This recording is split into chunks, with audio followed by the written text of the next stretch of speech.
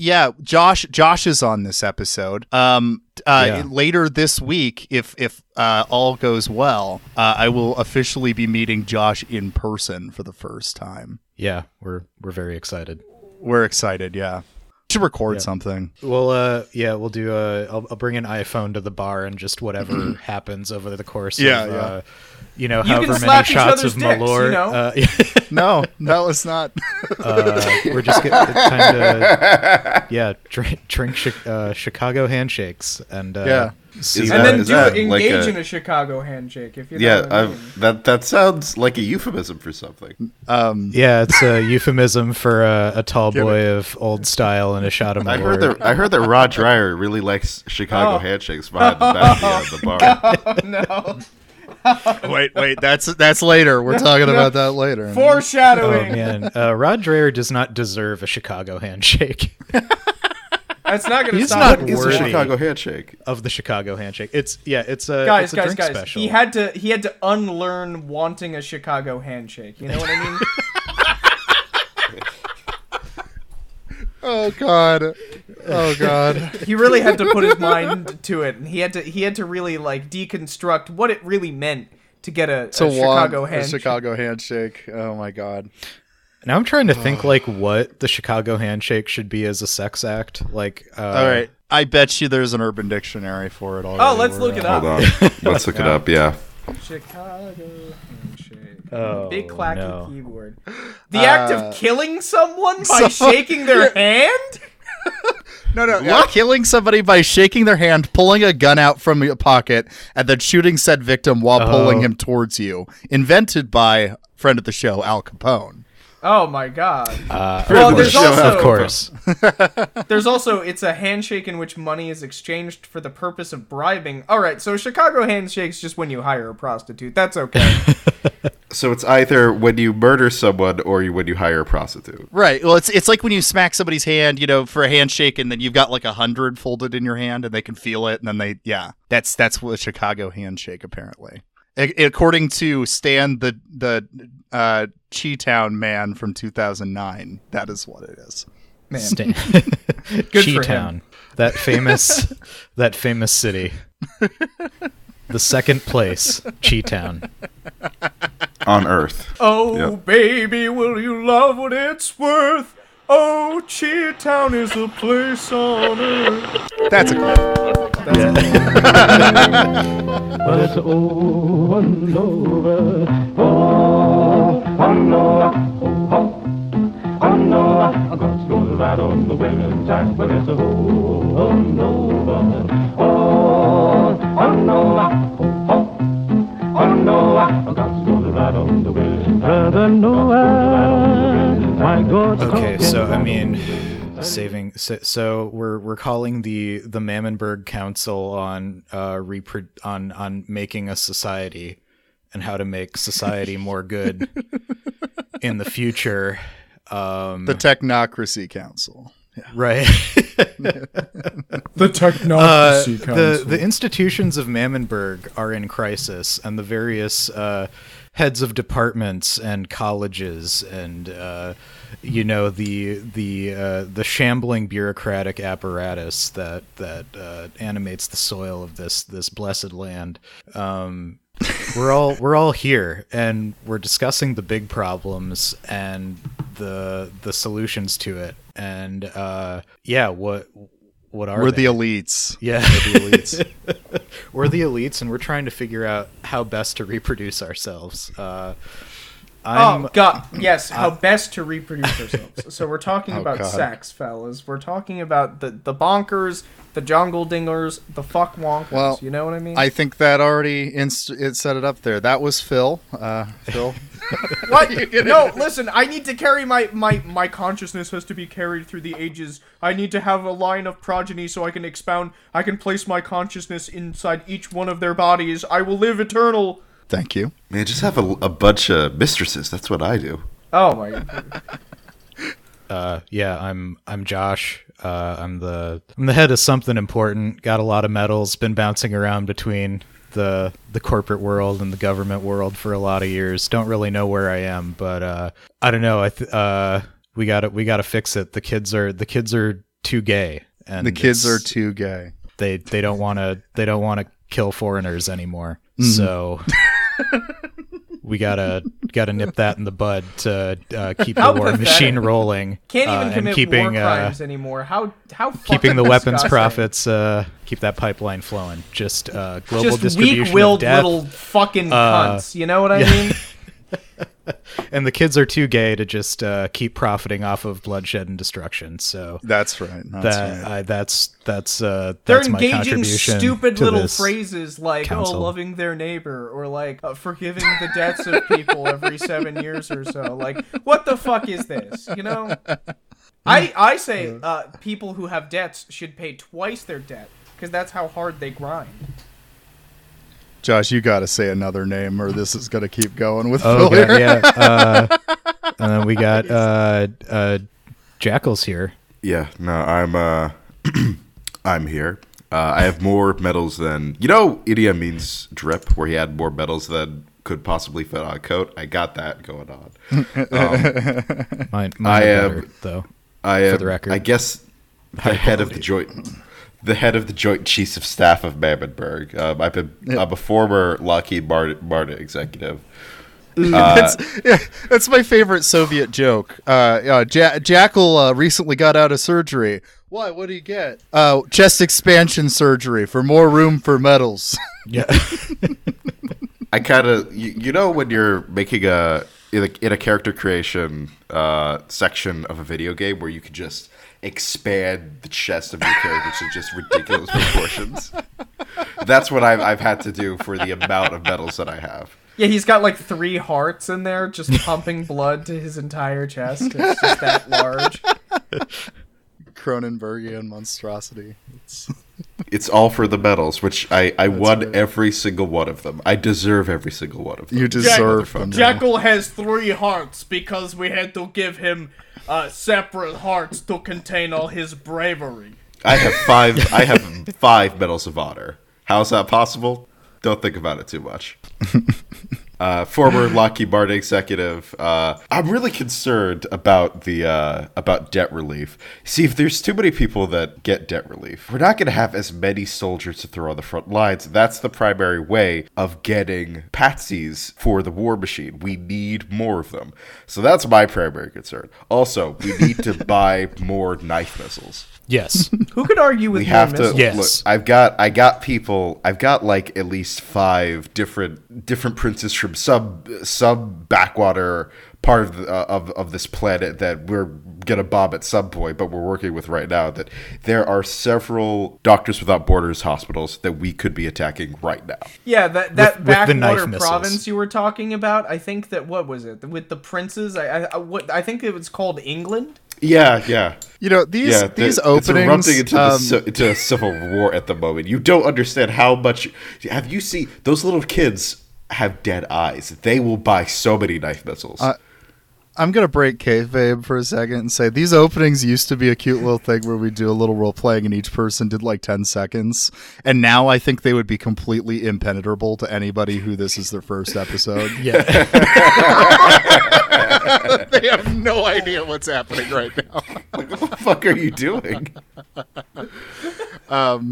So I'll say I'm Josiah, so we can We have to Close proceed out with we have to I mean, proceed with the Mammonburg TTRPG source book coming out. Yeah, it's coming out soon. 2025. It's coming out soon, guys. I am Josiah. I am Rod Dreher's worst nightmare. I climbed out of his strange psychosexual dreams. I am a Jewish technocrat concerned with making homeschool kids gay.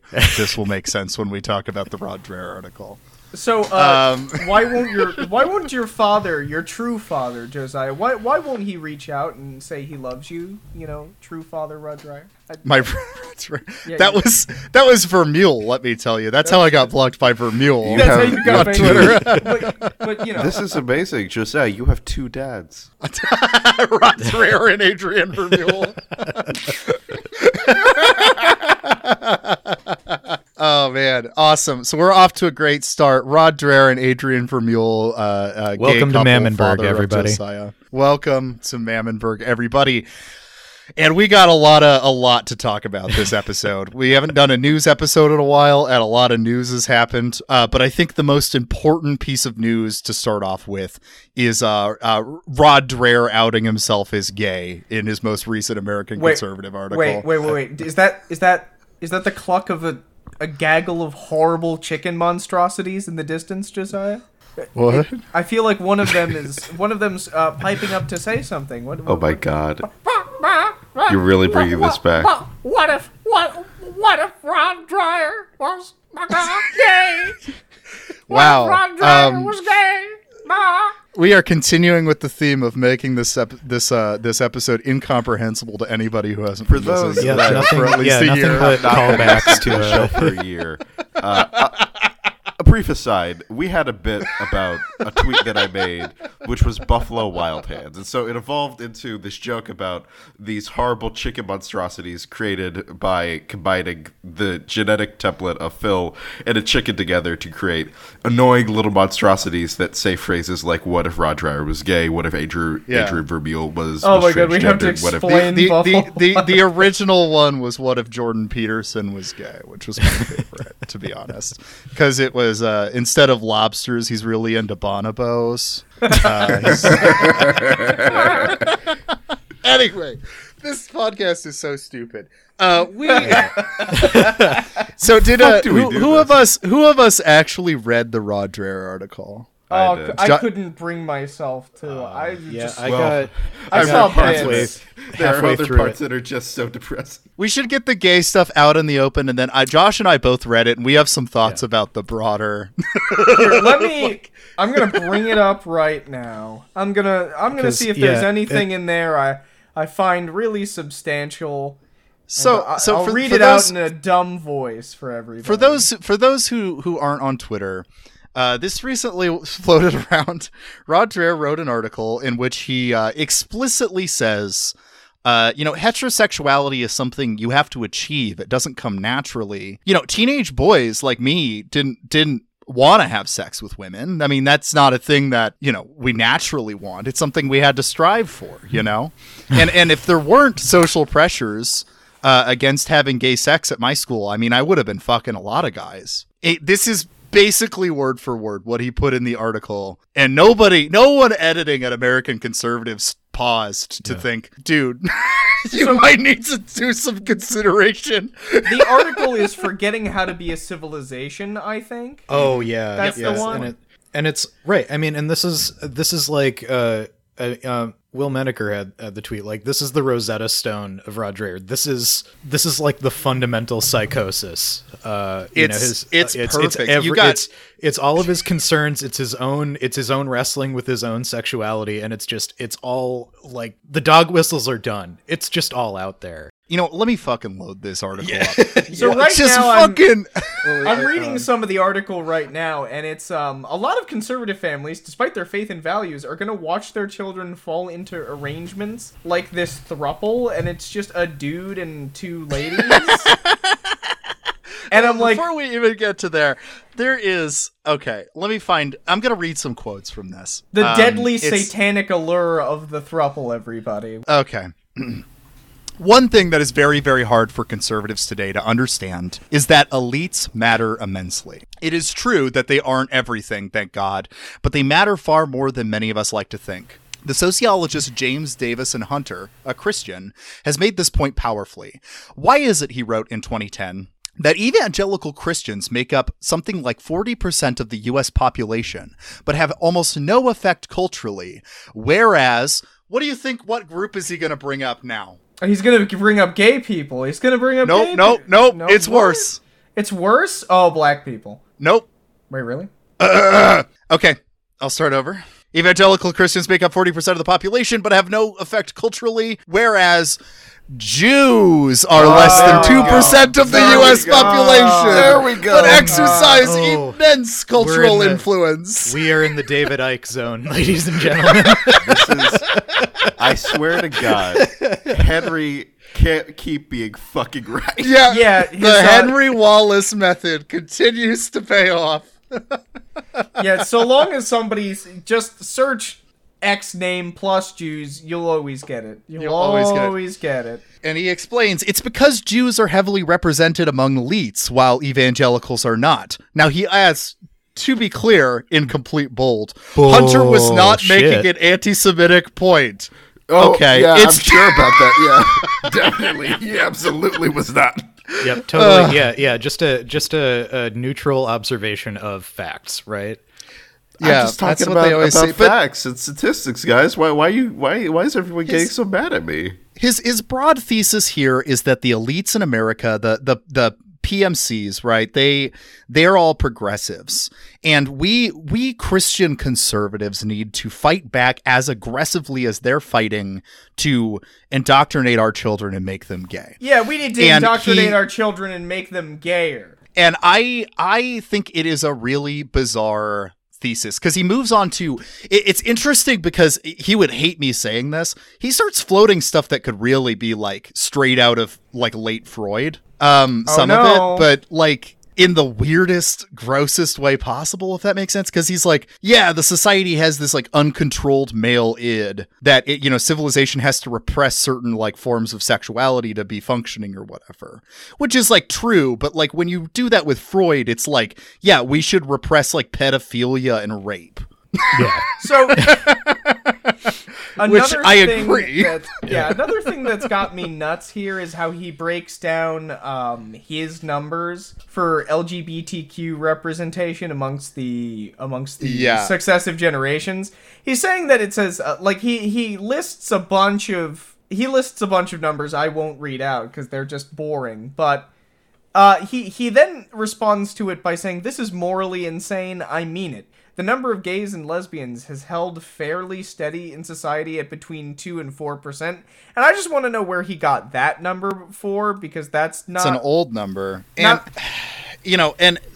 okay, one thing I wanted to zoom in on especially, too, because he calls out my people, the former homeschooled kids. And he points out that homeschoolers are as likely, if not more likely, to identify as LGBTQ or non-binary. So he's like, so homeschooling won't save us from the culture, which I think is kind of funny because he wrote a book about how we should all live on a commune and homeschool. Here's But the anyway, issue with that. But Because, no. if you raise your kids in isolation in homeschool, you'd think the thesis of his statement would be that, I guess the formulation is keeping them isolated from society would make them separate from this culture that makes you gay. Yeah. However, Yeah, the but- issue is that's proven wrong by the fact that in isolation, people come to conclusions about themselves. Yes, well, and if you, before we get to that, I will say I do think this is true from people I grew up with. This is true. Homeschoolers do seem to oftentimes come out really fast because they got repressed really hard, and they come out with fury when they come out. Mm-hmm. That's true, too. they really come out because it's a fuck you. And I know this because I grew up around a lot of these people who did this.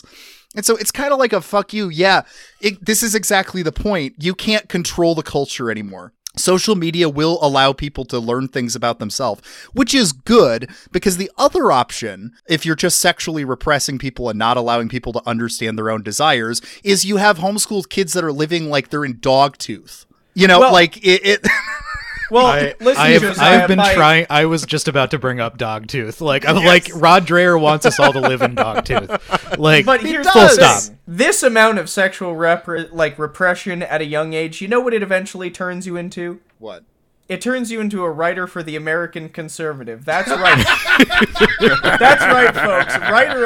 Writer of the article, Rod Dreher. This is a bananas article. It's a self-fulfilling prophecy, folks. I feel let's focus on kind of the key thing that a lot of people are taking away from this. Which there's other stuff in the article that is worth talking about, just like what our lovely co-host Josiah went into. However, the thing that people really are focusing on, which I can't really blame them because it's such a batshit thing to read, is the heterosexuality is something that must be achieved. It is a scary thing for a teenage boy to think about sex with a woman.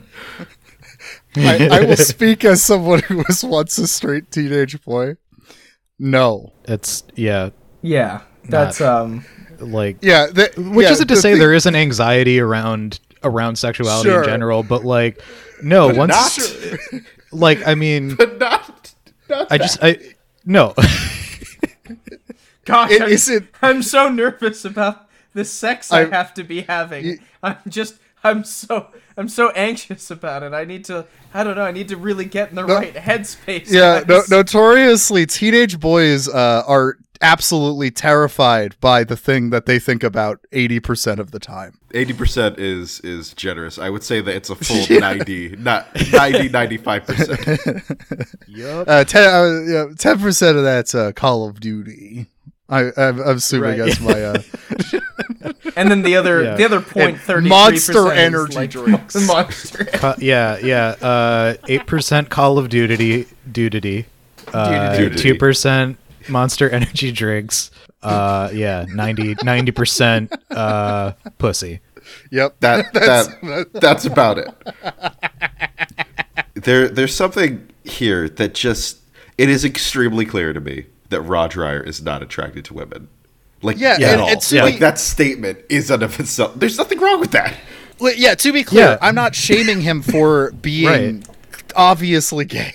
It's more okay. I've said this for a while. Rod Dreher chose the worst path for himself because the kind of guy he is, he would love to be an urban liberal, a guy who like upper middle class guy who lives in New York City. He writes for the New Yorker and he reads classic novels and eats oysters. Like, that's the kind of guy he wants to be. And I've added on that list that he also would like to be a gay man doing all those things. He would be very happy as a gay guy who writes for New Yorker. And yet he has chosen the way to make his life the most miserable. I just like this is all the early Chapo jokes about it. Is like he was born too early to just be a small bean guy on Tumblr, right? Like he was meant to like listen to the Replacements and be bisexual on Tumblr. He would just be so much more happy. Yeah. It's genuinely, if he wasn't such a piece of shit, I would feel really bad for him. I know, yeah, like me and Josiah were talking about this off mic, but like I think a lot of the reason, we're so fascinated with Dreher outside of like again, Chapo kind of putting him in the canon for the broader left. Like before that, he was just a weirdo Christian columnist, but he's representative of like a path that I think was available for me and Josiah at certain points in our lives. Very much a type of guy I could have become. Right. If something went, a little different at a certain point in my life and my goals, my priorities had been different, I could have wound up in a very Dreher-like position. Maybe not quite at his level, but like I might have a writing job and be married to I wouldn't somebody have the. Yeah, I wouldn't have the repressed homosexuality aspect to it, but I'm sure I'd have found a different thing to repress. Right. No, like, what kind of other depraved monster could I have become, Yeah. Yeah. Yeah. Oh boy. But yeah, it's just funny. It's like, I don't know. It's baffling. And the thing is though, this like chunk that's so funny in the article is like, I think it's so funny that people have not zoomed out and read the whole article, because there is a point when he praises Alexander Dugin's view on the world at the end, which is wild and kind of crazy. Nobody has pointed that out. Oh, Alexander Dugin. Yeah, Moreover, if you look at the entire speech, Dugin is legitimizing Russian imperialism as a holy war. All of that I strongly reject. Nevertheless, I don't say Dugin is entirely wrong. There it is. The West really has become an anti-traditional civilization, one that despises traditional values and the brands those who don't share those values as like, bigots. He's like, the problem with the Nazis is they invaded Poland, not the Not ideology. the fascism, that's basically you know? what he said. Yeah. That's Now, my biggest issue is I think Jackal was actually just about to touch this, is that he could be Christian much in the same way that he currently is. But not a shithead, obviously. Just he like could- the base elements of it. He could still be that and be gay. He could still be and be this upper crust. Very clear, he wants to be a coastal elite liberal. He so badly wants Yeah, to. he be a fucking guy with a PhD in classics who's like a gay Episcopalian. Yeah, So you can much- be that's that guy. what he wants. His life would be so. It's a much good kind of guy, actually. Like, it's a I pretty know decent people kind of like guy to that, be. yeah. All Like, things considered. If you talked to him about politics, you probably would get annoyed because it would be just the most cookie cutter like Dem shit. But Yeah, but it's like those people are rarely malicious. You know, No, Yeah. I mean, he would be a better person to be around. He probably would also be like a better family, He would be a better father because it's very clear that his family situation is completely collapsing on itself. Well, I can kind of not to be a vindictive little bisexual here, fellas, but to be honest, it really does seem like he fucked off to Hungary for those hunky men and their beer. Ooh, those hunky men and their enchanting beers. it's like, Hungarians, man. has anybody seen the Luchino Visconti film The Damned? I have not. Not that one. Wait, do you mean the? No, the different movie. He did Death in Venice, I think, is one of his other German trilogy. But The Damned is Germany pre-World War II, just a Nazi rise to power, and it's all about a German industrialist family, like the Nazis kind of approaching them and them deciding like where to go and how it all kind of comes crashing out. But there's like one uncle in the family who's a member of the SA, and like a pivotal scene is it's a metal factory, so they're manufacturing machine guns, and it's the point like, do we give this to the SS or the SA? And so the SA guys go on a little weekend, and it's just this extended party sequence, and by the end they're all fucking each other, and then the Nazis show up and kill them. Where am I going with that? No, I have no idea. Well, Rod's kind of like that. I did like A bit, yeah. No, he I wants guess. he wants to have his kid. Yeah, I guess he wants like to- like he's yeah. a similar. That's the tension he exists in. Is like Yeah. he wants this, like he wants to participate in this, like, you know, great civilizational project, but he knows he himself is too much of a sinner to adequately participate in it. Right. And I think he knows deep down, you know, the reason he can't act on this is because he will be, you know, if the people he's backing come into power, if he slips He up, will be- he's done. he's done. Like there is And no his- And even if they don't come into power, like the life that he has built for himself, this miserable facade is going to collapse in on itself. I mean, and it largely already has. I mean, again, Yeah. this is his tweeting it out, or like, I mean, it's Tweeting not like through it. it. Yeah, it's never been. It's never been subtle, you know. We've all known who this guy actually is. It's just he finally spelled it out, and But it's also he's spelling it out in a way that is him denying further, like just deluding himself. yeah, 100%. Because it is that, right? Yeah, he's wrestling between that desire of, you know, fulfilling his own sexual desires, or, and then just seeing how that necessarily feeds into this, like, yeah, grand imperial, you know, it's the same move they always make. It's this like decay of, you know, civilization thing, and it's always like it always comes down to personal character rather than, you know, Yeah. material conditions. I don't normally like the psychoanalytic description of fascism as like sublimated homosexuality, but god damn it, does Rod Dreher fit the bill? Oh God. Well, they love having a big file on those guys so they can control them. Like that's, That's true. it, man. I mean, that's Well, the way this. fascism, if I'm not mistaken, fascism essentially occupies the same like psychosexual. The way that it works is that it fulfills the need for a certain kind of self-actualization that only works to serve a very specific fascist end, but it makes the people who participate in it feel, I mean, yeah, they're somewhat betraying themselves, but they're also not betraying themselves at the Yeah. same time. I wouldn't know how to describe it fully. I kind of lack the language you- right now. You ever But- hear? I haven't read it fully, but I've kind of read some of the introduction. Klaus Thueleit, I mean, speaking of psychoanalysis, he's a Klaus Thueleit's Male Fantasies. He's actually examining letters that members of the Free Corps before World War II sent to each other, and these themes he identifies, like, you know, what their fantasies are. Well, they all seem to hate their wives and all the women in their life, but they feel this like extreme duty to like be married. But their true desire is to like be out with the boys and just do killing. Like their ultimate fantasy is the bloody mass. Delicioso. You know, so I mean, it's a cultivation of sexuality towards, you know, it's death drive. Yep, it's death drive. It's pure death drive. I promised Josh that we wouldn't start getting late Freud in this episode, and then here we are. I'm so sorry, guys. It's hard not to. It's really hard when a walking example of.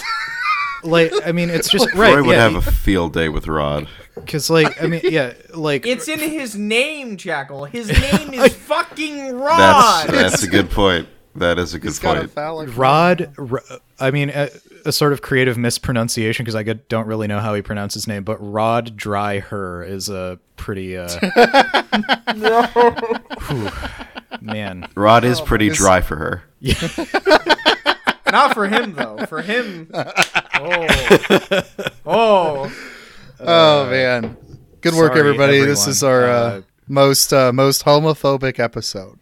There are literally two.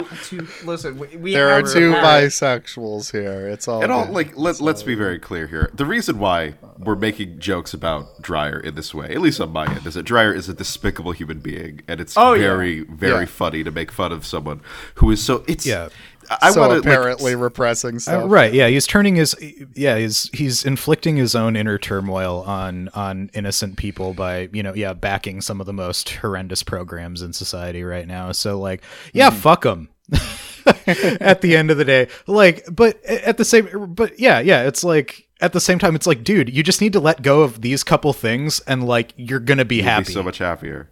Like so many people outside of him can see that. Anyway, I think that's my concluding final statement on it. Yeah. So fun fact, we all know that Rod used to be Catholic, and converted to being an orthobro, right? Mm-hmm. So the reason why he converted to Catholicism was because of the sex abuse scandal, right? Yeah. That's partially true.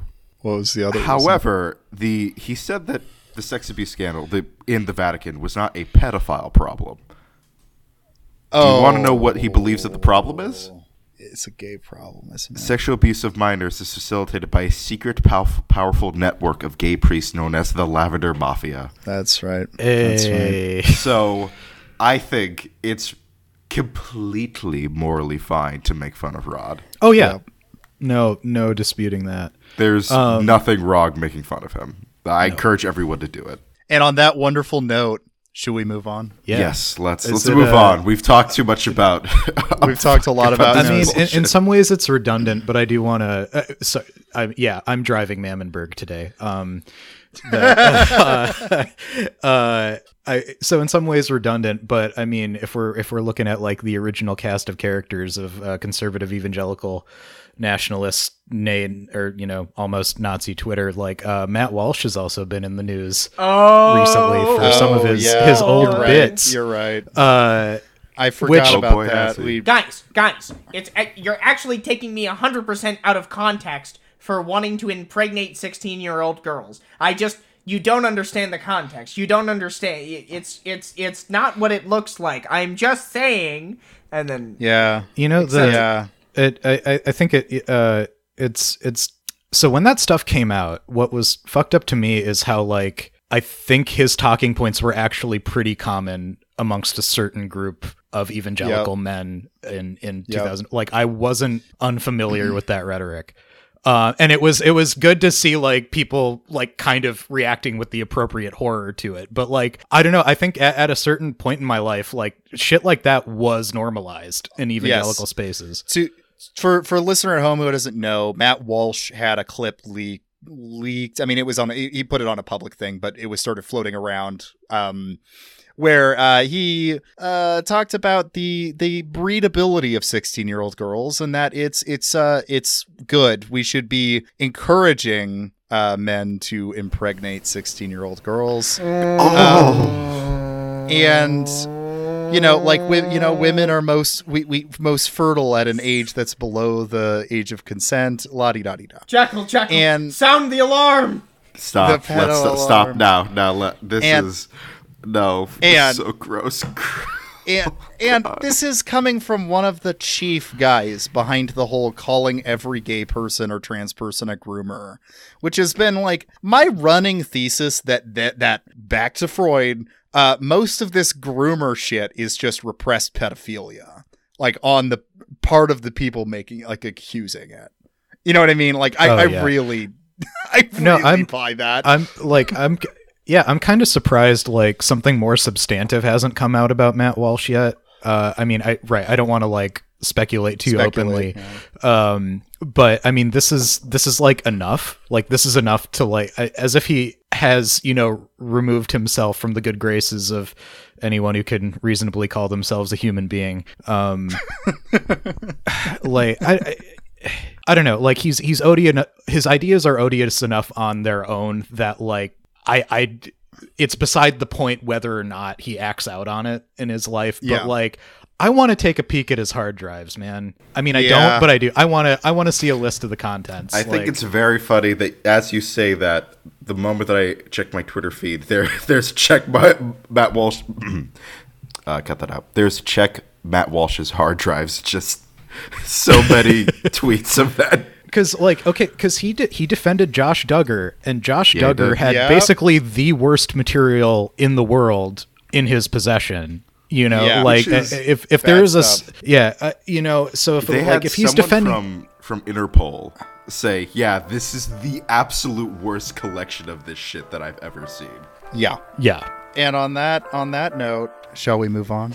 Now, Hungary is a normal country, not a perfect one. So, another Friday is upon us. Still, I told Tucker, there are plenty of good things going on here. What'll you be doing, Smithers? Something gay, no doubt. And lessons that American conservatives can learn and should learn. What? Lighthearted, fancy-free. From the way Prime Minister Viktor Orban and the Fidesz party govern their country. Mothers, lock up your daughters. Smithers is on the town. Exactly, sir. Ever since the beginning of time, teenage girls have been getting pregnant, even biologically. And this is me just stating. I'm going to start by just stating facts. Fact 3: girls between the ages of like 17 and 24 is when they're technically most fertile. Yeah. Okay, that's biological. That's way too young to start a family. Why? And because now divorce rates would probably go up, and so what I'm saying is that the problem is not per se teenage pregnancy; it's unwed pregnancy. Mothers, lock up your daughters.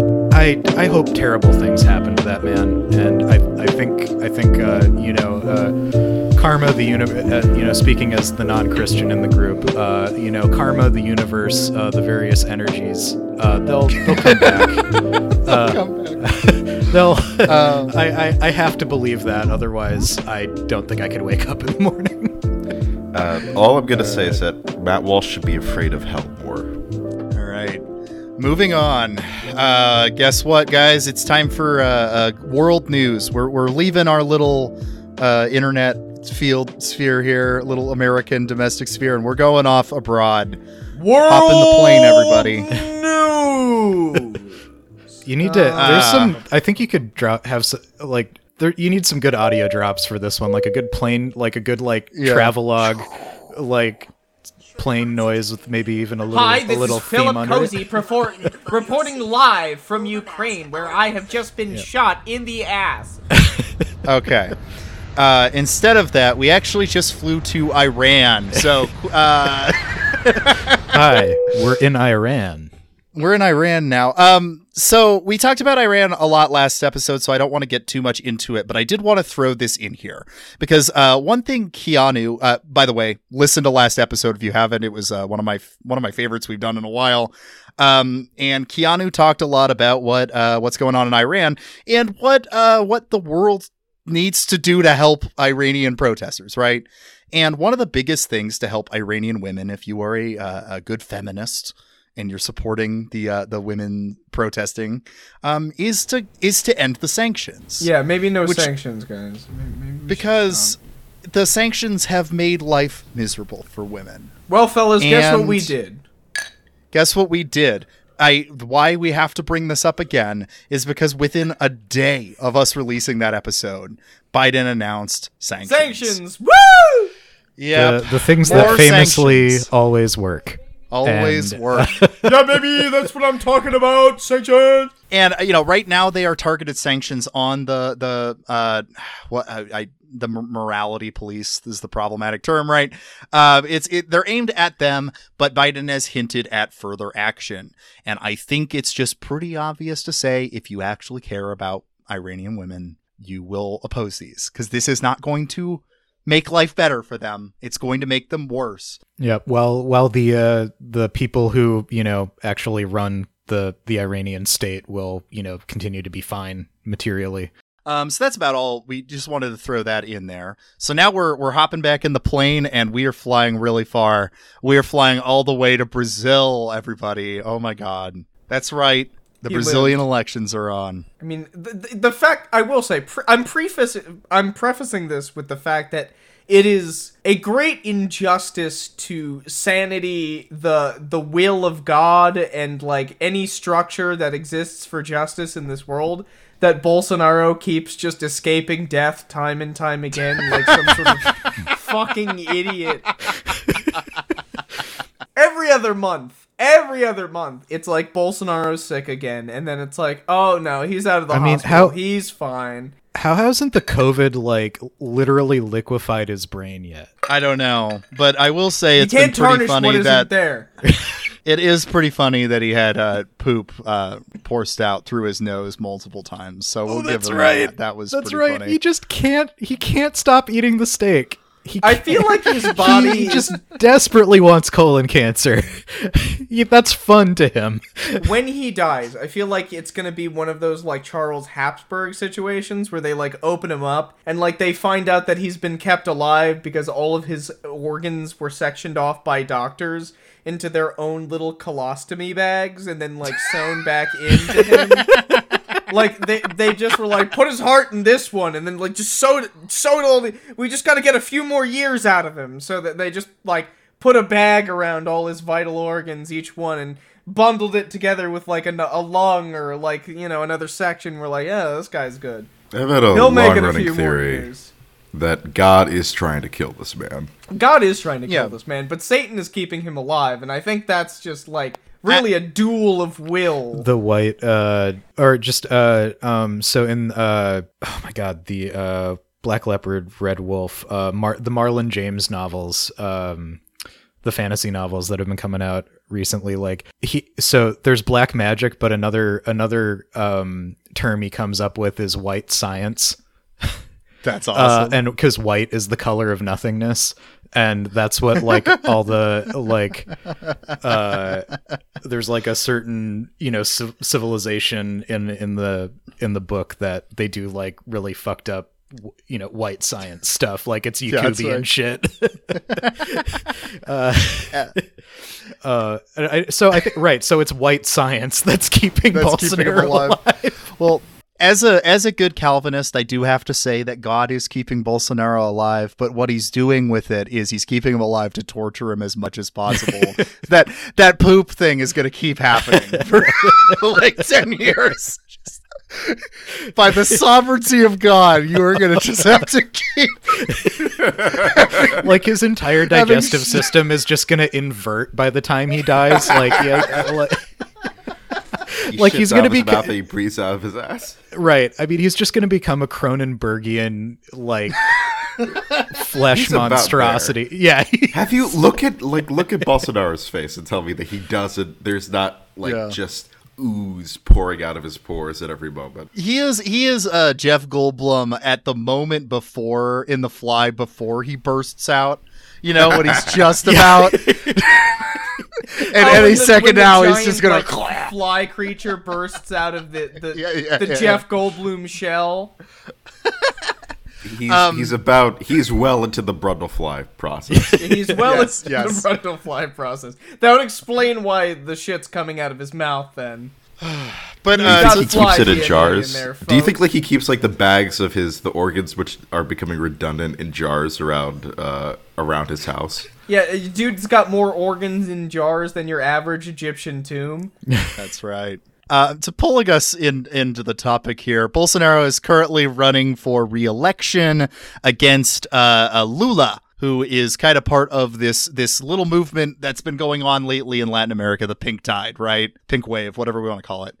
There has been a rise of like democratic socialists winning elections, and in this case, Lula has been winning against him thus far. The first round is done. Lula won the first round. We'll see how things go going forward. However, don't want to give too much good news because we can't have nice things and the world is awful. Bolsonaro did a lot better than people expected. And so the problem is just the way that like Congress works in Brazil. Lula's ability to do a lot of the radical reforms he wants to do will probably get crippled because of the amount of right wingers that will be in Congress and whatever. Because Bolsonaro's party technically won more seats. Fuck it. So hate it's gonna electorates. be a rough time. It's gonna be a rough time. I also wanted to bring up Brazil because we've gotten some criticism that we sometimes do current events and not talk a lot about Christianity and socialism. Oh, And we've heard you. And so we hear you. We see you. We see you. Person We I hear you. We won't see name. The person. Listen, you know who you are. The dude who left like a 2-star review on fucking Apple Podcasts. So we know who you are. Fucker. You made us. Piece of You shit. made us I'm actually watching want to you. consider our actions. Fuck you. You Fuck made us for try to making us improve. contemplate. You really made us put work into this fucking thing? Fuck you, man. So there is a religious angle to this. There is a religious angle to Brazil, and Brazil is like a fascinating country that I wish I knew more about the politics. I haven't read a lot about it, but it is pretty funny that there's a lot of similarities between U.S. politics and Brazilian politics. Except it's like kind of like a caricature. There's like a lot more extreme stuff in Brazil, but it's like a lot of the same stuff going on in the US. And one of the big like things that's mirroring this is the rise of evangelicalism. So evangelicalism is set to be the biggest religious movement in Brazil. It is actually starting to outpace Catholicism. Now, that is a mixed bag, though, because one thing that Brazil matches American politics is your average person has completely incomprehensible political views.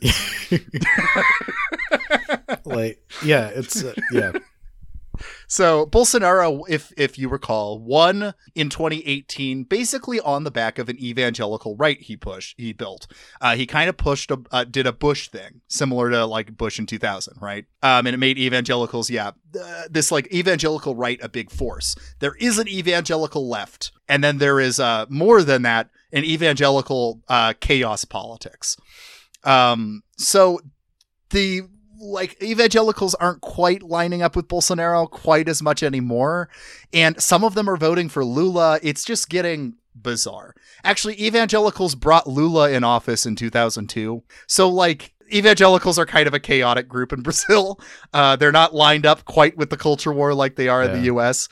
So like one of the funniest things I found in this article was this poll weighed opinions on issues with evangelicals and found that when it comes to law enforcement, LGBTQ rights, and drug liberalization, 41% of Brazilian evangelicals hold left-wing stances. What? Amazing. You love to see it. This is just completely nuts. This is nuts. It's crazy. I don't know. What is so my vulgar What is going on? my vulgar theory is like South America largely doesn't have the Puritan influence that North America does. So I don't know, like that just There is, taking like, which isn't to it's say a there completely aren't. It's just different. Like there are clearly a lot of similar psychoses coming out because it is also a settler colonial culture. To some extent, I know it went down differently in Brazil. but- I'm not super clear on the history, but yeah, again, wild speculation, as informed as I can be. But yeah, no, they have all the more the like Southern European neuroses instead of the Northern European ones. Yeah. But that just winds up like they have a more permissive like sexual and drug culture ultimately. Yeah. It's fascinating. I don't know what to make of it, but Yeah. we'll just have to see how this all plays out. Just But, absolutely just wild. I mean, It'll be very funny if the future of like the evangelical left is in fucking Brazil. Why not? Oh. I think there's more likely to see an evangelical left in Latin America Yeah. than you are to see an evangelical left in the U.S. Unfortunately, Yeah. As I as a think at this political point- force for sure. yeah. I think that a religious left in the U.S. is Yeah. definitely can be a political Possible. force. There's a lot of potential for that right now. Like there's a lot of churning and bubbling going on. Yeah, But I in think terms- it's more I think likely we to come out gotta- of the main line and certain aspects of Catholicism, though. Yeah, and I Yeah, think there's that more infrastructure there for sure. I think that interfaith communication with other Abrahamic religions is probably key to bolstering that, because the religious right has had so much time and groundwork to just swell it over Well, time. I And will if you- say the amount of people in Judaism who have leftist sympathies and the way that goes back for a long time, and Catholic people too, with like Catholic workers unions, I think they're pretty much integral to like I would say an American left-wing religious movement. Yeah. Yeah. It's just a mixed bag though, because on the other hand, you have like American Jews also being there being a lot of rabid Zionists, and then with Catholicism, you have a lot of the pro-life movement in the U.S. was really built by Catholics who reached out to evangelicals. So it's a mixed bag, but there is potential, I think, with left-wing Jews and left-wing Catholics. And then the main line. Yeah, well, I mean, my sort of outsider's perspective is if there is a real future for the church, I think it is going to be centered around the global South, and largely, I I agree mean, with that. already is. Like that's where like Africa, like when I was coming up, like that was the thing. Things are happening in Africa. Things are happening in South America, for better and worse. I mean, even things are happening in Asia. A lot of people kind of write Asia off the books. Yep, Yeah. Yep. I mean, things are happening everywhere. Of course. Oh my Really, god! but things, yeah. Things happen when we don't observe them. Ah! All right. Object coordinates. Do we want to hop in the plane for our last quick world news before we move on? Yeah, let's go. We're flying off to England, folks. World news. This one's a bummer, but I felt that we should cover it because we've talked a lot about Southern Baptist sex abuse, and we've talked a lot about Catholic sex abuse on the show, and it would not be fair if I tried to ignore the Anglican sex abuse. So there was a recent investigation in the Church of England that found 383 cases of abuse that are pending further investigation. 168 were children and 149 were vulnerable adults, which I'm not quite sure what that means. But Any number of protected characteristics. Yeah. Yeah, So- elderly, disabled, anything Yeah. like that. Yeah. So where more is going to come out with time. So I don't think we're going to spend a lot of time talking about it because hopefully as we learn more, we'll get into it a little more. But this is coming after there was a past cases review, I believe in 2010. Don't quote me on that. That only said there were 13 cases.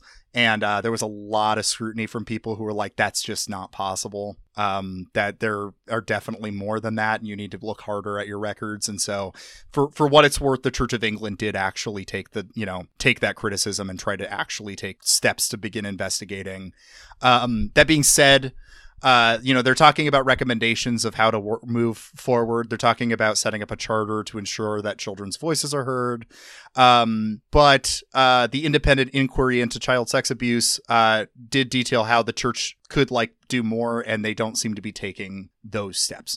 So they should probably be doing a lot more. However, they are taking some baby steps. So hopefully we will see stuff get addressed. But as it currently stands, it's not too great.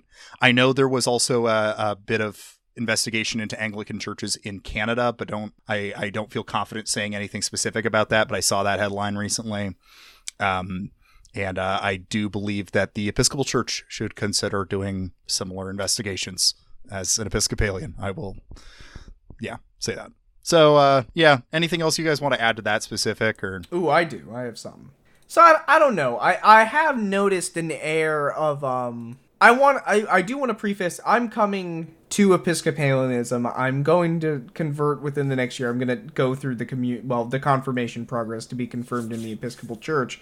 But what I really think is that I've noticed there is kind of an air of haughtiness in the Episcopal Church, and I just want to say the Episcopal Church is not without its flaws. I'm not coming to it because it's the perfect church, obviously, because no church is going to be the perfect church. I'm coming into it for my own reasons. I have theological reasons. I think a lot of people who've been seeing me on Twitter in the past while, who know me now, within the past couple months, have been known that I've been banging on the Episcopal Church's capacity for the inclusive orthodoxy movement, and essentially whipping a bunch of queer people like myself who are adjacent to inclusive orthodoxy and who want that Christian experience without having to be told that they're only affirmed if they practice Christianity a certain way. I think it's incredibly important. I think the Episcopal Church has the capacity for that. I think it has the unique capacity for that. I think the Anglican Communion has the unique capacity for that. But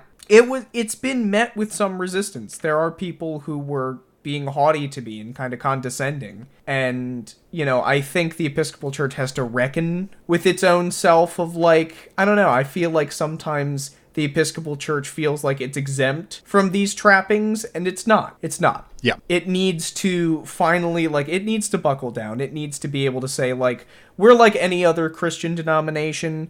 We have things we believe, very strongly stated beliefs. We do affirm these beliefs, and, to affirm these beliefs, we have to be self-critical. I feel like the Episcopal Church is kind of in a bad way right now, where it's at least we're not those regressive Catholics. Woo! At least we're not. Yeah, don't do that shit. We're not the Southern Baptists. Yeah. Yeah, at least you're not the Southern Baptists. No one is exempt from this shit. Liberals, liberals are just as capable of sexual abuse. It's just as likely to take place in our churches. So yeah, it's power structures and accountability. All I gotta say is every day I get a little closer to just going full stop. Mankind will not be free until the last king is strangled at the entrails of the last priest. So, man, I don't know. I just every pillar of our society seems to be a systematized apparatus for torture and violation and atrocity. And I just there have been the fruits of reform have been negligible over the course of my brief existence so far. So I don't know, man. Yeah. I don't know. I just don't know what's worth saving anymore. But again, outsider perspective on this. I do not participate in any of these communities, and that's kind of my So take that as you will.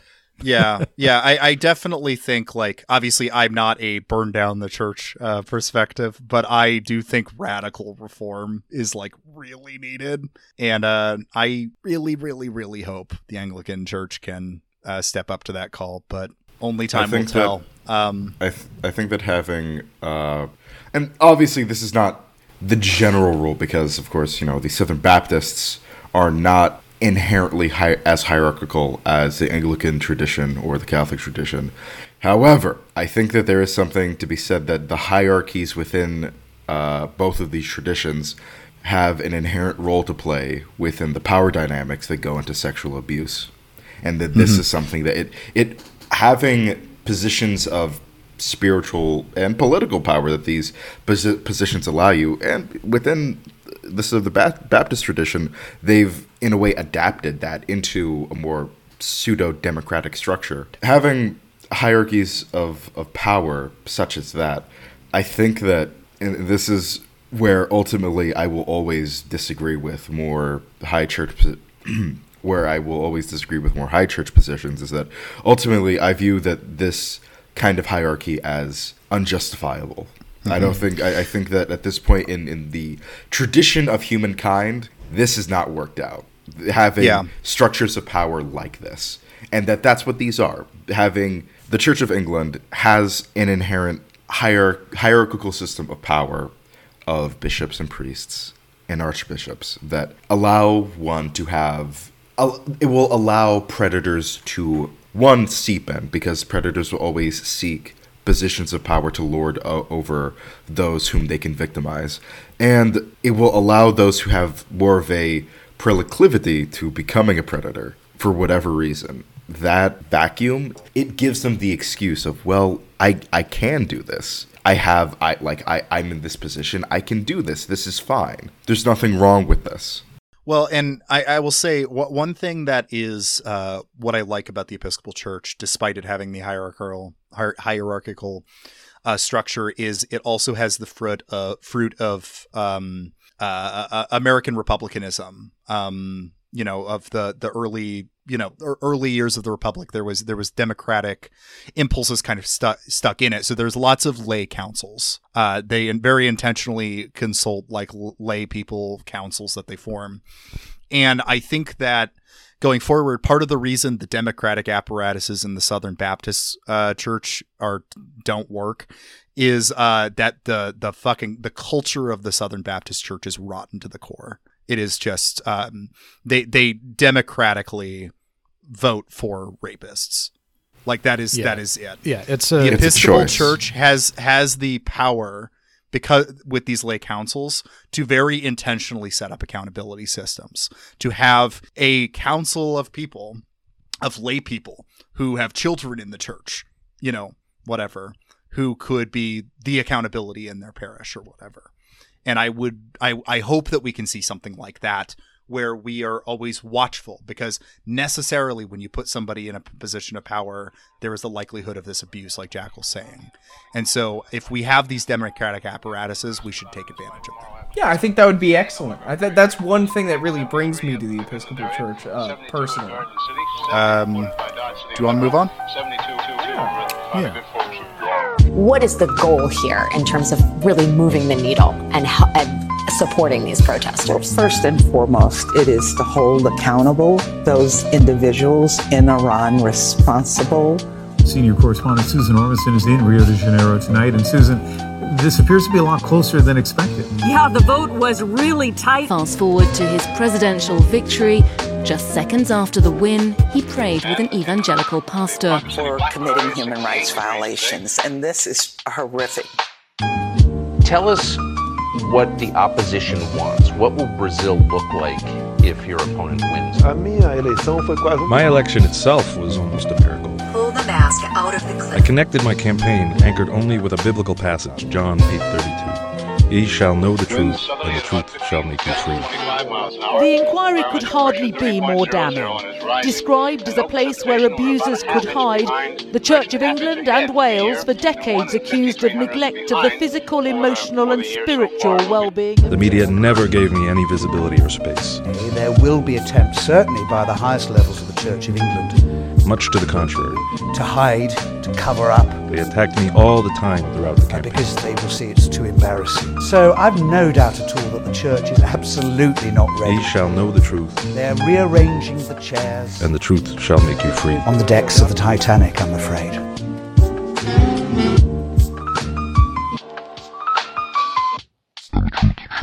Human rights violations. All right, our plane is landing back home. We've arrived back at the domestic front. It hit the back.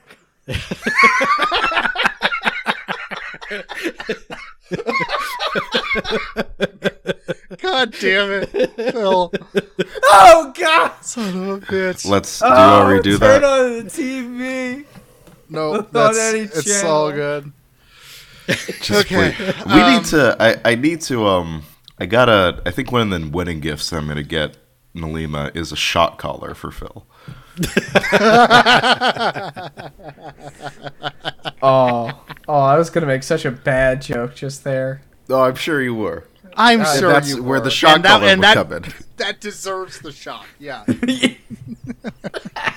You know, could we get him a shock collar? Is it possible to have a shock collar that I can control from Iowa? Even though I'm he's sure that in we New can Jersey? program. I'm sure that you can program it so that there are multiple users. Oh Yeah, because that would be awesome. I mean, if they can do it for sex toys, I'm sure they can do it for shock collars. So That's right. I would like Bluetooth to Wi-Fi connected vibrator. You know, partner, you got it on all day. Your partner's got the remote. It's fun. Yeah. Like I speak from experience. Wi-Fi. Yeah. And I can press a button every time Phil makes a joke that I don't like. There is a Wi-Fi shock collar. Oh my god. Okay, we're starting a Patreon just for this.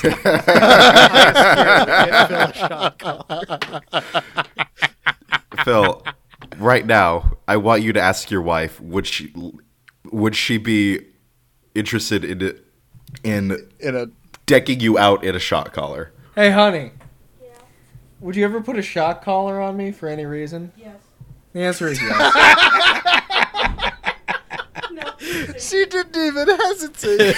That was so quick.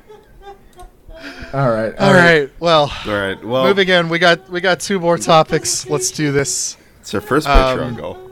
That's our first Patreon goal. All right. Well, so I mean, I'm sure if anyone, okay, I am sure most of the people who listen to this are weird stoners. So I'll go ahead and say you probably already know it. Biden is pardoning a bunch of people for simple possession of marijuana, potentially rescheduling marijuana. We'll see. And looks like there's some modest reforms going into legalization. It could also go nowhere, which is also likely. But, you know, I'll take the win, I guess. Yeah. I've seen some comparisons to like the ACA rollout. Like it's going to be this weird hodgepodge of a state by state. So it's largely just going to shake out to like, okay, the places where it's legal, it's going to be a little more enshrined in law. And then like, it's right. I'm kind of on the like, this is like too little, too late in a lot of ways, but it's a good shift it's a good rhetorical shift. I think in American politics at the very least, I'm especially happy from a that there's gonna be... like it's not all bad. It's just going to be like kind of shitty in the way it gets. Like it's going to help some people. It's not going to help nearly enough people at the end. No. And if you review some of the exemptions to it, you'll find that non-citizens are specifically exempted from being pardoned. Of course. Which is where a big portion of federal marijuana charges. And a lot of people don't just get charged with simple possession; they get charged with like selling, and you know, if somebody happened to have a gun on them while they had marijuana, they get that thrown on. You know, It's like, but that being said, the 6,000 people that are in jail for simple possession, like, good for them. I'm glad they're getting out. Yeah, I'm happy. I'm happy that this is. I know that we're all very cynical, but there is something very good in that 6,000 people are going to be able to get their lives back, and I think that is a very good thing. Yeah. I wish that it was more, and I wish that was more. I wish that there was more to this than what it is, and I hope that some good things can come from being established, but there is more work to be done, and I don't want, and a lot of people probably, if there's a political movement in this country which is just tenacious as hell, it's the legalized cannabis movement, which has just been chugging along for years. So man. I mean, right. There's been a lot of progress on this specifically. Like, I mean, in our lifetime, I'm privileged to live in a state and a city where it's, you know, completely legalized, and it rocks. Pretty good. Recommend it. Hell yeah. And I am excited to visit you on Thursday. Yeah, buddy. I think one aspect we'll take care of you, man. One aspect of weed being moved to a different classification, I think part of it is that I know that dispensaries you're not able to pay. You can only pay with cash. Can't accept debit or credit at all. In Chicago they have some pretty clever workarounds with that. They usually have like an ATM on site. I don't know. There's ways to they most of the dispensaries have ways to pay with a card on site. It's they add a couple steps, so it's technically a cash transaction, but like, they're not turning away the business by any means. But yeah, the laws around it are a mess also. Correct me if I'm wrong. If it does get reclassified, isn't it going to allow that to happen? I believe. I think because weed is classified as a Category 1, it can't be. That's part of why it can't be purchased through card. I would have to go back and look exactly. But that's I'm pretty sure that's a factor. So regardless, I think that on one hand, this is going to make dispensaries a little bit more probably viable, especially if you don't have cash on you. Even if there are workarounds that you find within that, it will be a lot easier for people just to pay with a card, because these days I know most people really aren't carrying that much cash on them. So I think nice little thing. It's a nice little thing, but don't get complacent. This is not legalization. Right. This is not even decriminalization. It's a step, which is a sign that Biden really wants you to vote in a particular way during the midterms, which is in a month. So, yeah. Oh God. Yeah, guys, vote for good old Brandon. He hasn't failed us yet, except for all the times he failed us. Let's go roll up. Let's a fat go, blunt Brandon. with Dark Brandon at the Dank House. You think do you think Brandon would be and smudge that place like the Zenny Hardeen tweet? If Biden really wanted to fucking win, though, if he just executive order decriminalized weed and then forgave everyone's student loans, 100% Democrat. For 100 years. Oh, yeah. For 100 years. Democrats. Do you know years. Do you know the kind of landslide that you would get if you did that? They liberal brain considers that cheating. It's not doing real politics to them. No, you're buying a vote. That's what this all is. This is how representative democracy works. It's why it's bullshit, but that's how we have to work in it. It's not. This is not a bug. This is a feature of representative democracy. You have to buy votes. Yeah, what's in it for me? This is America. Come on. That's right. Yeah, America's a representative democracy, which means every once in a while we get to choose a guy who's like, yes, McDonald's, please give me $300,000 today, so that I can pass legislation that kills black children. Thank you very much. I thought that you were going to say, McDonald's, please give me 3,000 hamburgers, so this was going to be like a Trump thing. Oh, but McDonald's, you got to give me 3,000 burgers, McDonald's. Anyway, we're going to something sad, right? We're ending on a high note of levity before we get to something particularly heinous. Sad. Man. This is one of the most fucked up stories to come out recently. So to be clear, I have no idea about any of this, so I'm coming to this completely blind. Okay, so let's go ahead and say, we should probably do this more often. And we did just talk a ton about sexual abuse without a trigger warning. But if you've struggled with suicidal ideation and stuff like that before, you could probably skip ahead 15 minutes, because this is pretty bad. Sorry. Yeah, this is a pretty bad. We love you. I mean, Amazon not to oversell the parasocial thing going you! on here, but yeah. We anybody who listens to this, I am sure the hosts have great affection for you. And did I just blow out my microphone, by the way? Yeah, you cut out, thank God. Okay, so I shouted it here. I'll do it from a distance. Amazon is trying to kill you! It still sounded Amazon's like trying to kill you. Yeah, Amazon's trying to kill you. Yeah. Oh, Amazon's trying to kill you. That's before true. we get into it, last part, we do care about you a lot. If you're struggling with it with suicidal ideation, we'll put the suicide hotline in the show notes. The whole thing. We love you. We care about you. Not to, as Josh was putting it, the parasocial dynamic, which makes me very uncomfortable. But hey, if you're struggling, drop us a DM or something. We don't want anything to happen to you.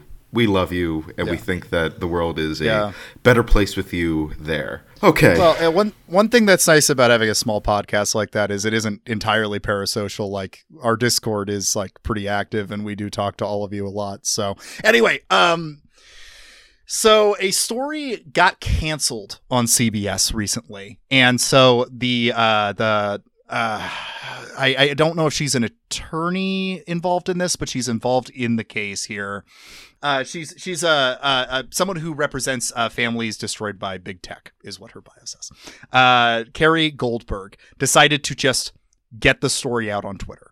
And so a lot of mainstream news is not covering this, and so I felt the need we should talk about it. She is currently representing a lawsuit against Amazon for selling suicide kits. So I wish we were making this up. Rewinding a little bit here. I recall the New York Times did cover this, something related to this, but did not throw Amazon under the bus. A little while back, there was actually an episode of The Daily about this, about online forums that people would go to and talk about how to commit suicide and encourage each other to do it and build up the quote unquote courage to do it. And, you know, and one of the most popular methods was drinking 98% pure sodium nitrate, which is a really, really, really strong chemical substance that will kill you really fast. Amazon, this is what has come out recently, sells 98% pure sodium nitrate. Now, there is no reason somebody should be buying sodium nitrate at that concentration when it's used outside of like a factory or a chemical situation. Like you were saying, outside of like a laboratory environment, pretty much. Yeah. There is no reason to be buying it or selling it for public consumption, except for with suicide. And that is basically the only people that were purchasing it on Amazon. So because of the nature of the algorithm on Amazon, it also suggested other things to have alongside of it and essentially created a little package. And so it included with the recommended things to buy with sodium nitrate, Tagamet, which I think I'm mispronouncing, but it is a anti-nausea. So it prevents you from throwing up, which is a common problem for people who try to commit suicide with sodium nitrate, is they throw it up. So it would give you a anti-nausea to take alongside it and an Amazon edition of the Peaceful Pill Handbook, which is a suicide manual that is being sold on Amazon. So you could say, okay, this is bad, but it's the algorithm. Amazon didn't know any better. You know, it's just automatically sorting these items because they get purchased together, right? Which was actually my impulse before Josiah explained that there is more to this. So, and it's worse. Grieving parents would begin to give 1-star reviews to sodium nitrate after they found out what happened. And they would explain, this is being used to commit suicide. You need to stop selling this. Amazon was manually going in and removing the 1-star reviews. Oh, manually, you say? It's not yeah. It's pretty bad, and they are currently fighting a public lawsuit about this and consistently saying that they are not liable for what somebody does with their products. And since there are technically other uses for sodium nitrate, again, not at the concentration that's being sold though, like at 98%, you have to like mix that with thousands of gallons of water to make a cleaning product. Like it is really strong. Who the fuck is buying this other than who the fuck is buying that amount? Exactly. Right. Absolutely. Like no, like the like okay, no, that pauses for a second. The only justification that you have in allowing that amount to be sold is that your institutions such as labs or schools are buying these. Schools and labs buy these from suppliers, from they don't buy that shit from Amazon. Now, if you are, let's say that you're a university, and as part of being a university is that you have a chemistry lab. You buy this shit by the bulk, no matter how much shit Amazon sells. They are not selling industrial bulk chemicals, but they're selling Jekyll's this. Right. Amazon isn't a bulk seller, so they don't really get the same incentives and discounts that you would get from a bulk seller. Unless you're making money off of people committing suicide. Unless you're making money off of people committing suicide. Which is very bad. Which is what they're doing. And this is what that is. Yep. And yeah, you should get really pissed because this isn't just like, a mistake, oopsie, because they have not righted it. They have gone on the record saying they do not intend to right this, to fix it. And this gets worse because, as I mentioned, Carrie Goldberg had a 60 Minutes segment set up to talk about this alongside, like, CBS stuff. It all got canceled last minute. And it is because, I mean, nobody has said this, but you can Google this. Amazon has very, very close ties with with CBS. They host their streaming. They do a lot of stuff. So this is very clearly an example of big businesses not working together to not throw each other under the bus for something appalling. Yep. So evil. Like, so this is this is the real Rocco's Basilisk shit. It's not that the algorithm itself has any sentience or an agenda of its own. It's that the algorithm exists, and the people who control these businesses, they are controlled by people with names and addresses. They defer their decision making to the algorithm. Like, this was a joke on the last season of Barry. Like, just the execs. Oh, the algorithm said, like, your show isn't appealing to this demographic, so we're done. We're terminating the contract because and that's the justification. So, I mean, yeah, this is a case of like, so algorithmic decision making combined with the priorities and legal duties of a publicly held corporation, deciding that it is more profitable to mass distribute death to the individual consumer. Even more troubling is so Carrie Goldberg said they had very intentionally avoided bringing this to the press, in part because, and this is the risk, this is why we did this trigger warning and stuff, in general, talking about suicide increases suicide because it increases suicidal ideation. So you always have to be very careful about how you report suicide and stuff related to that on the news, because you could increase people's likelihood to do that. That's the risk you run. I mean, there are probably people listening to this that didn't know what sodium nitrate was, and they just learned what that is from this. That's always the risk. However, the reason that they decided to go ahead and go to CBS and try to get a story out is in part to warn parents about this stuff, because, and to take an even further step, which is that there is an antidote to sodium nitrate. Even though it kills you within 10 minutes to an hour, I think, there is an antidote, which is methylene blue. And so, in part, they wanted to encourage people that if they had a suicidal teenager and they're unsure about their purchasing habit, that they would have methylene blue on hand and be able to have an antidote in case something happens. And because several of the wrongful death suits, this is, again, trigger warning hard. Several of the wrongful death suits included people who had received texts from their teenagers who had regretted taking it after taking it. But couldn't get it out. And so they did not want to commit suicide, but died anyway. They changed their mind. Jesus Christ. That could have been changed if methylene blue had been fucking in that home. Yeah.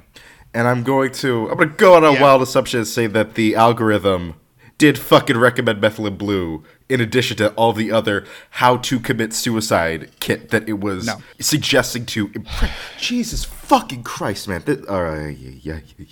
Yeah. This is this is why I wanted to talk about this story, because it is being pretty underreported right now, and it makes me fucking livid. Like, hell is too good for some people. Like, I mean, the worst things we can imagine is just too good for some people. I will say, I'm very much certain that all of those people who are sadly gone from this world are cradled in the arms of our Lord. I don't think that they're in Christ's beautiful and immaculate hands and will never ever again suffer how they have suffered in this life. And that their deaths could have been prevented had Amazon not engaged in not only this horrible behavior, but also if there was a greater range of accessibility towards the antidote, and if there was at least if we had better mental health services, if we had just a more equitable society that was able to actually functionally deal with this shit. at the expense of profit, this stuff wouldn't have happened. Yeah. I mean, that's we'll do our little Christian podcast thing and say, yeah, we believe that the victims to this are, God is on their side and is comforting them. But we also believe in a wrathful God, and that is something we've God's been very gonna clear about on cut Manenberg. those bitches down. And I mean, I'm sorry, you're going to hell, man. These Amazon people. In moments going to like hell. this, I cite the age-old Johnny Cash version of "God's Gonna Cut You Down," where it's like, it's such a good song to listen to when you're like, yeah, these people need to fucking drop.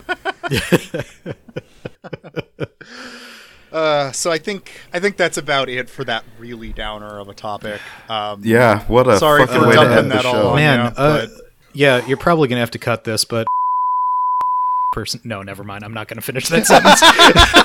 No, I think feelings are pretty clear on that. Look who came to dinner. What's hold on, Josiah, what is that hymn that is God cursing asking God to curse someone? What is that one from? An impectory psalm. Yeah, impecatory. Hold impecatory psalms. I mean, you can go to the words of Jesus himself. It's better to hang a millstone around your neck than lead the children astray. And yep, pretty. It's pretty clear what's going on here. All right, give me an impecatory psalm. Psalm 69. Woo! Which one? Psalm 69. Psalm 69, literally. Oh, gee. Oh my. Wait, is that true? Is it literally Psalm? It is Psalm literally. 69? It has the line, "Pour out your indignation on them and let your burning anger overtake them." Amazing. Okay, I'll start from 20 and then work down to 24.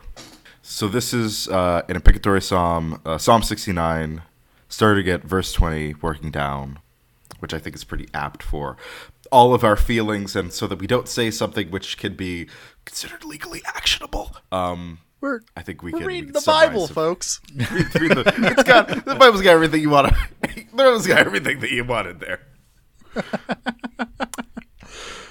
You know how I am scorned, disgraced, and shamed. All my enemies are before you. Scorn has broken my heart and has left me helpless. I looked for sympathy, but there was none, for comforters, but I found none. They put gall in my food and gave me vinegar for my thirst. May the table set before them become a snare. May it become a retribution and a trap. May their eyes be darkened so that they cannot see, and may their backs be bent forever. Pour out your wrath on them. Let your fierce anger overtake them.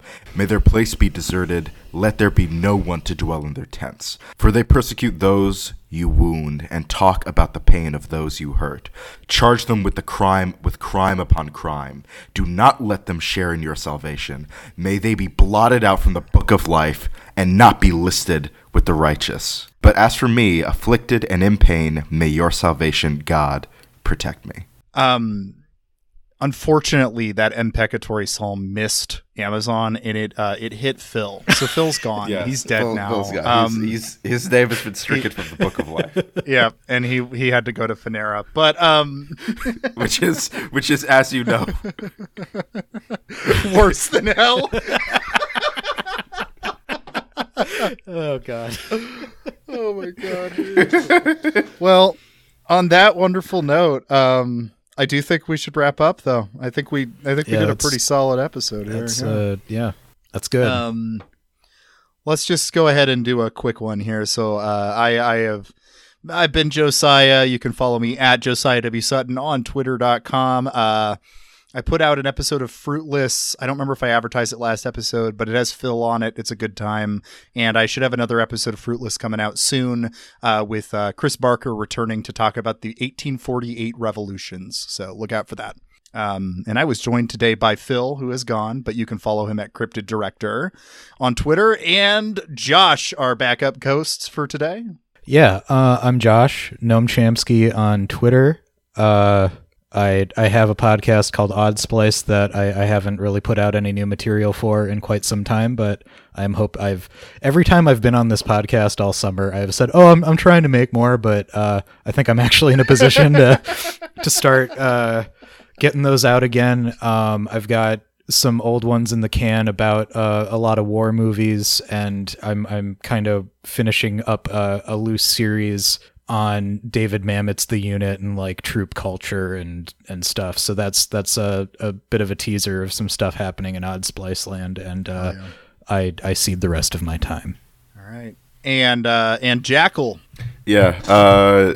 You can follow me at JackalJester on Twitter.com. And fuck, man, that was a real downer.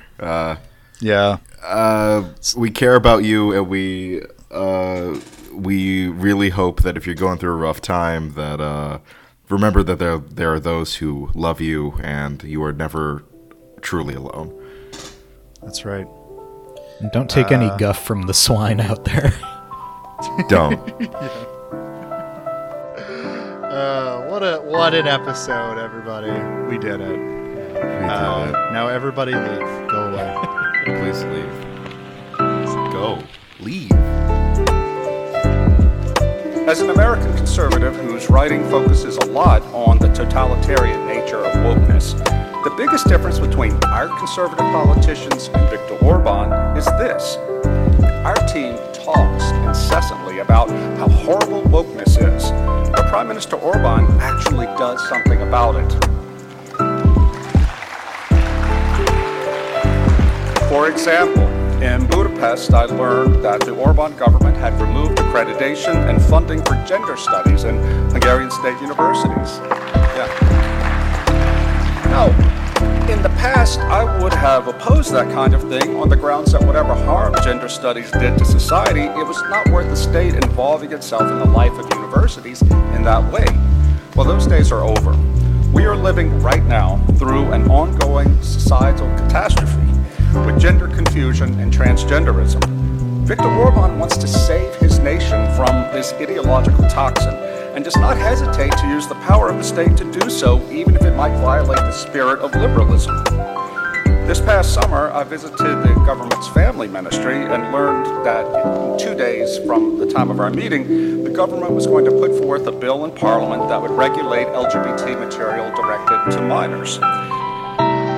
Ye shall know the truth, and the truth shall make you free.